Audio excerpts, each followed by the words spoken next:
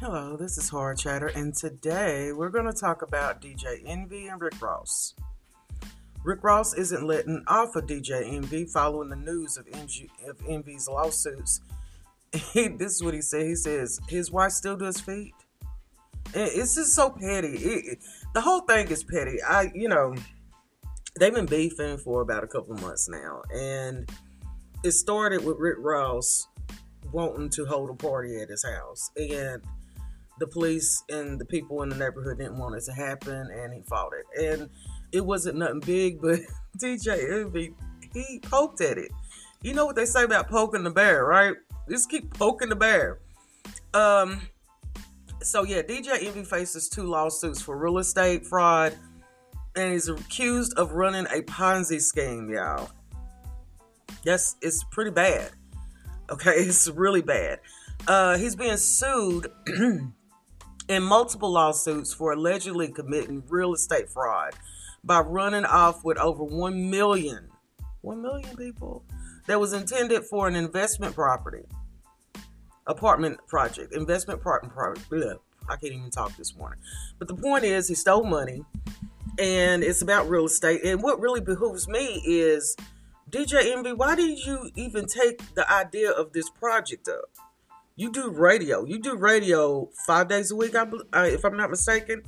5 days a week. So what time do you have to be operating in an apartment complex or a housing project? You just don't have the time. That's all it was.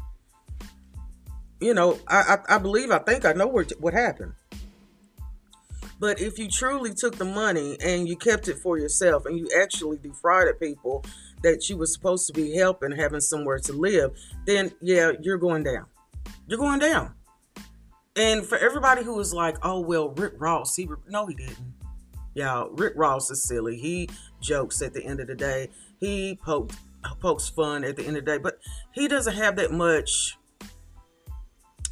I don't think he has that much pull or a connection to touch DJ Envy like that. I don't think so. And here's what we have to learn from this lesson. Man, stop acting like girls. That's the problem. Stop acting like a bunch of girls, fussing and fighting and stuff on the radio like a bunch of girls, because that's what girls do. That's what high school girls do. That's what I did back in school, okay? This is real freaking life. Grow up. In this area, in this decade, I'm seeing a lot of men acting like sissy ass girls. And you can't hide it. You can't ignore it. It is there. Too old. Both of them too old to be doing this shit, man. DJ Envy, you too old to be defrauding anybody. Okay? At this age, you shouldn't be trying to defraud people. So, until the next time, this is Horror Chatter, and I will be keeping an eye on this suits. More than one. And until the next time, this is Horror Chatter, and I thank you so much for supporting me and so much for listening.